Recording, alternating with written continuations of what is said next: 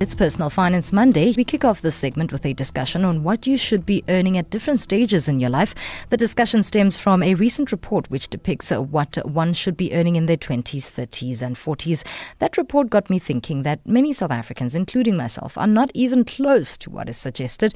Certified financial planner and acting CEO at SASSI, Gerald Mwandiambira, who is not a stranger on this platform, joins us for tonight's conversation. Good evening, sir.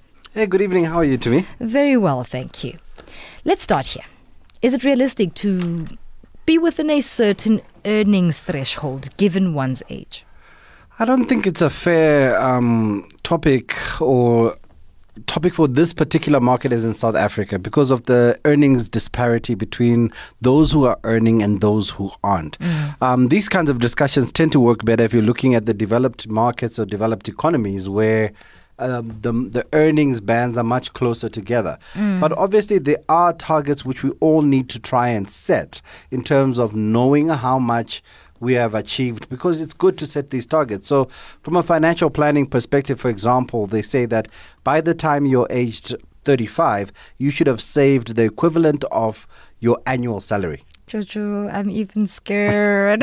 So that is in anticipation to you obviously reaching your retirement goal of being able to have sufficient retirement income when you reach retirement age. Right. Obviously, if you choose to retire earlier, these numbers increase in terms of the velocity. So it's important that we all accept that it's unfair to say at 30 you should earn $1 million, because it depends what you studied, depends what field you're in, it depends what career path you're in, but rather set these goals for yourself nevertheless so that you keep progressing in life. And the reason why we talk about this, I was going to ask you what determines one's salary scale. And with that question, I want us to encompass, once you've determined your salary scale, what then should your main focus be as you earn? Because we don't want to talk just about earning. We want to talk about how much you are putting away.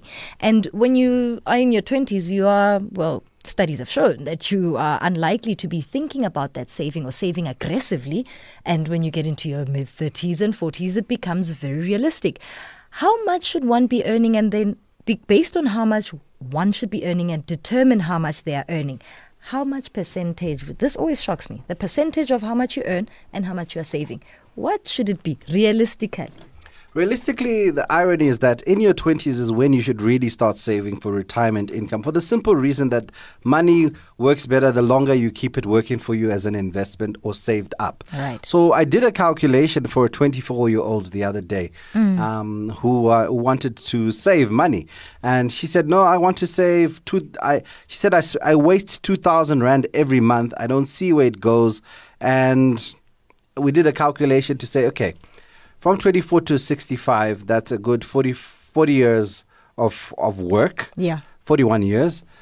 She can have saved up 14 million Rand in today's value by saving 2,000 Rand a month. It's a lot. From 24. Yeah. So you can work those numbers. 500 Rand saved from 24 works out to 3 or 4 million Rand, depending on the annual return when you retire. So it's better for younger people to commit to saving because they haven't become accustomed to spending. They don't have the financial commitments. So it's important that a young person a graduate sees a financial planning professional from the outset so that the money they've never enjoyed, they can't miss. Right. The challenge comes in the 30s and 40s when there's children's school fees and things competing in terms of priority for you to save. And then people obviously end up missing the boat in terms of savings.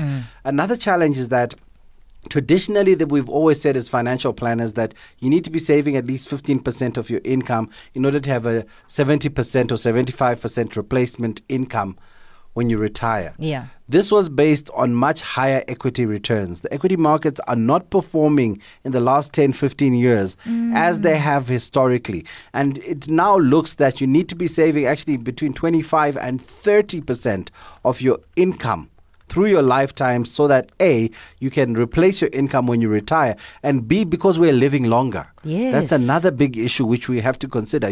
We no longer can look forward to dying at 75 or 80. 90 or 100 can become quite a reality. So these are the factors you need to consider, in that the earlier you start, the better the odds are with you. So if there are any young people listening right now, they're in the pound seat. Sub 30, you've still got pretty much everything in your control. 30 to 40, you're losing control. Children are coming in, taking priority. In your 40s, most of the time, you've got children who are growing. And because we're all chasing careers now, in our 40s, we probably have toddlers and young children that by the time we retire, we end up using our retirement income to fund their fund tuition for varsity. Yeah. That was Gerald Mondiambira, certified financial planner, in this week's Personal Finance Monday right here on Money Talk on Mix 93.8 FM, talking about savings and what you should be earning at different life stages.